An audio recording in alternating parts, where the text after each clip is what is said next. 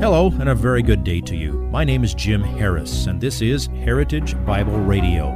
Heritage Bible Radio is an extension of Heritage Bible Church in Boise, where it's my joy to serve as the teaching pastor.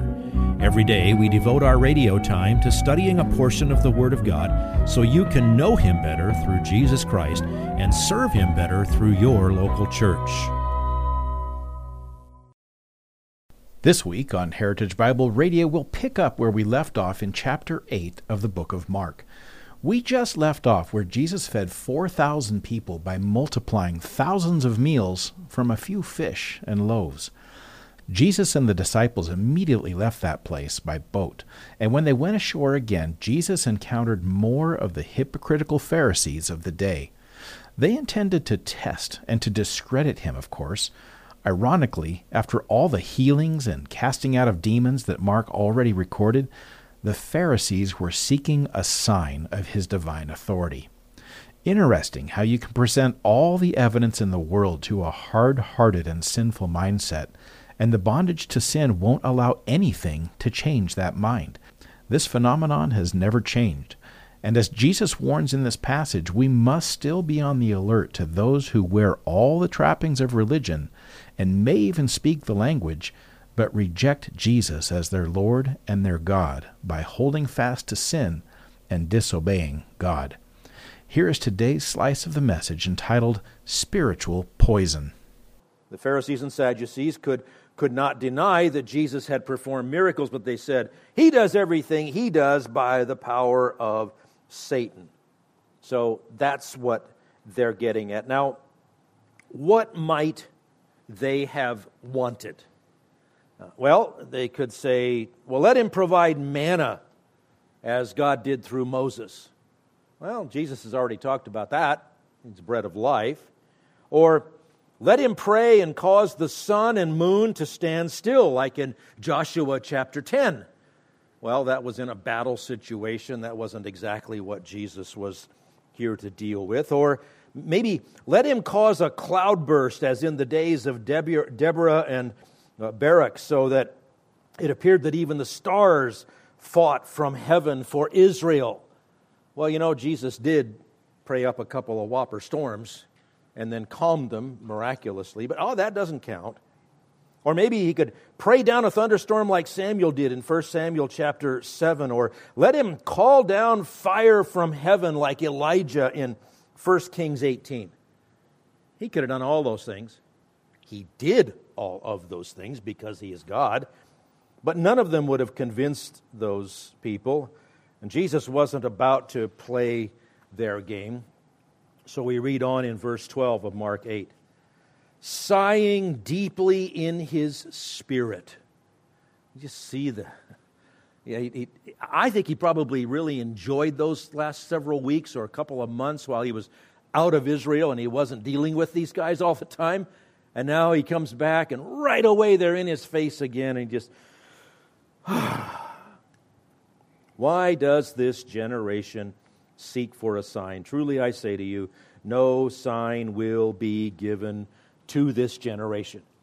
Now, He'd already given thousands of signs to that generation, but He's specifically talking about the Pharisees and the Sadducees, and if you compare this again with Mark 16, He calls it an evil and adulterous situation.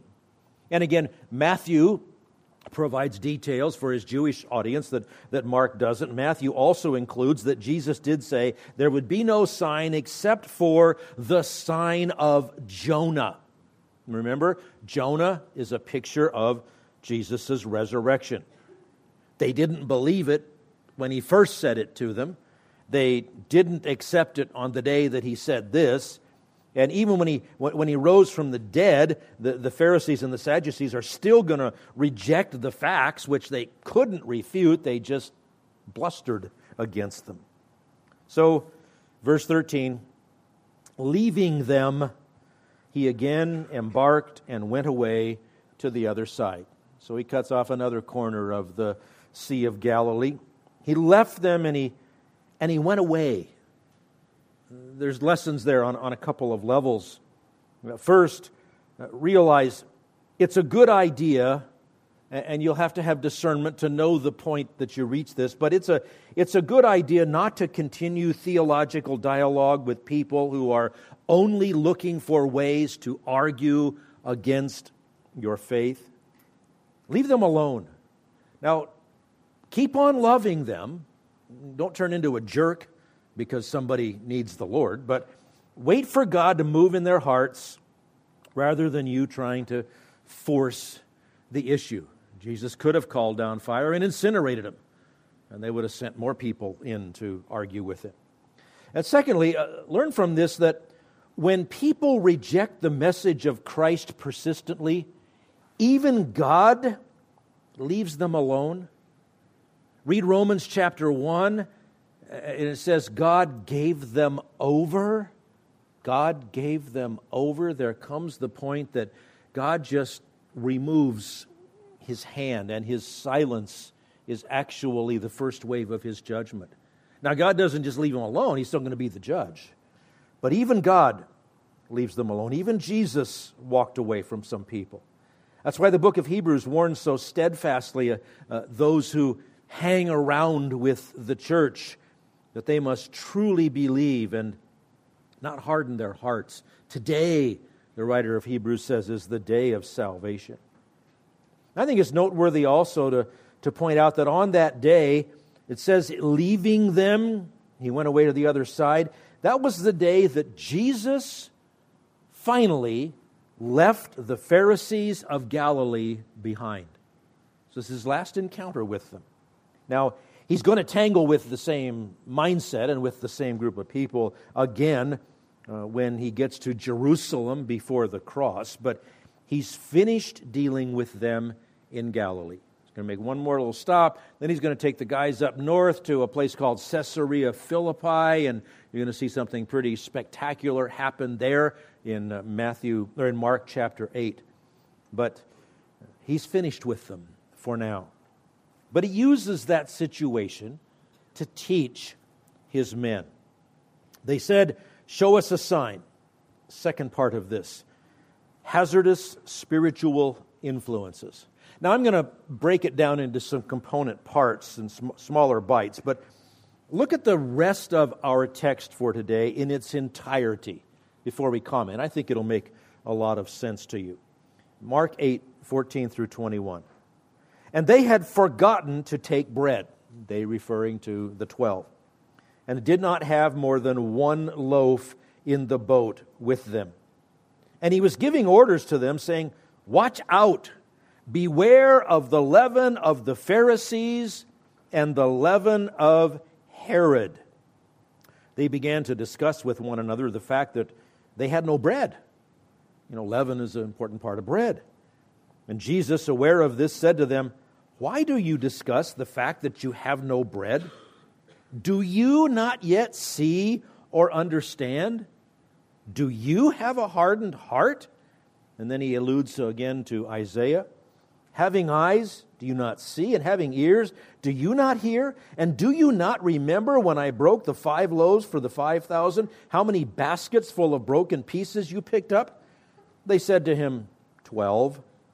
When I broke the 7 for the 4,000, how many large baskets of broken pieces did you pick up? And they said to Him, 7. And He was saying to them, do you not yet understand? Now, the point is, they did not yet put it all together. But gradually, Jesus was bringing them to see the real issues. They left quickly, apparently, when they crossed the Sea of Galilee, and they didn't have enough bread, which was their staple of their diet. So Jesus uses that as a time to bring up the leaven of the Pharisees and the leaven of Herod. Now, what's leaven?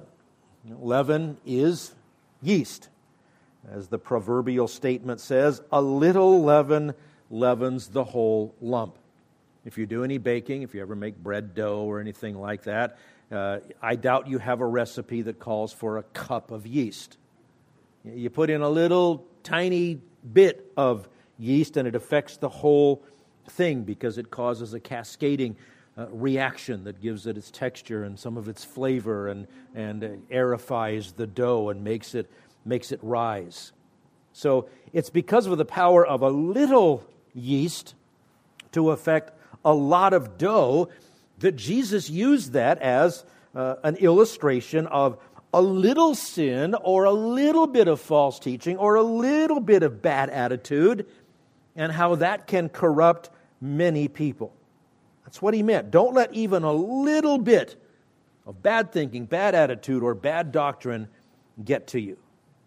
Now, I read all 8 verses so you could see the point that he's talking about poisonous teachings of groups like the Pharisees and the Sadducees, or the corrupt attitudes of someone like Herod Antipas. Now, let's look at what they are briefly, because that's the main lesson from the passage. What are these hazardous spiritual influences? We'll start with the leaven of the Pharisees. Mark chapter 8, verse 15, he was giving orders to them saying, "Watch out, beware of the leaven of the Pharisees." Now, what do Pharisees look like? What do Sadducees look like? What do Herodians look like? Well, they don't wear red costumes. They don't carry pitchforks. They don't have wild-looking, crazed eyes. They don't speak in raspy voices. They're spit-shined. They look great. They're really good on the outside. They probably have charisma. They really look good. So how can you recognize Pharisaic poison pills? Well, in the previous chapter, remember we saw that Jesus exposed the legalism of the Pharisees. They were the people who added things to the Scriptures and then made those things of equal authority to the Scripture, which takes away the authority of Scripture. If you would like this message on compact disc, let me know and we'll send it to you. You'll receive the entire message, not just the portion on today's program. You can order by phone at 353-4036 or by writing to us at 7071 West Emerald, Boise, Idaho, 83704, or on the internet at hbc-boise.org. Heritage Bible Radio needs your prayers and your financial support.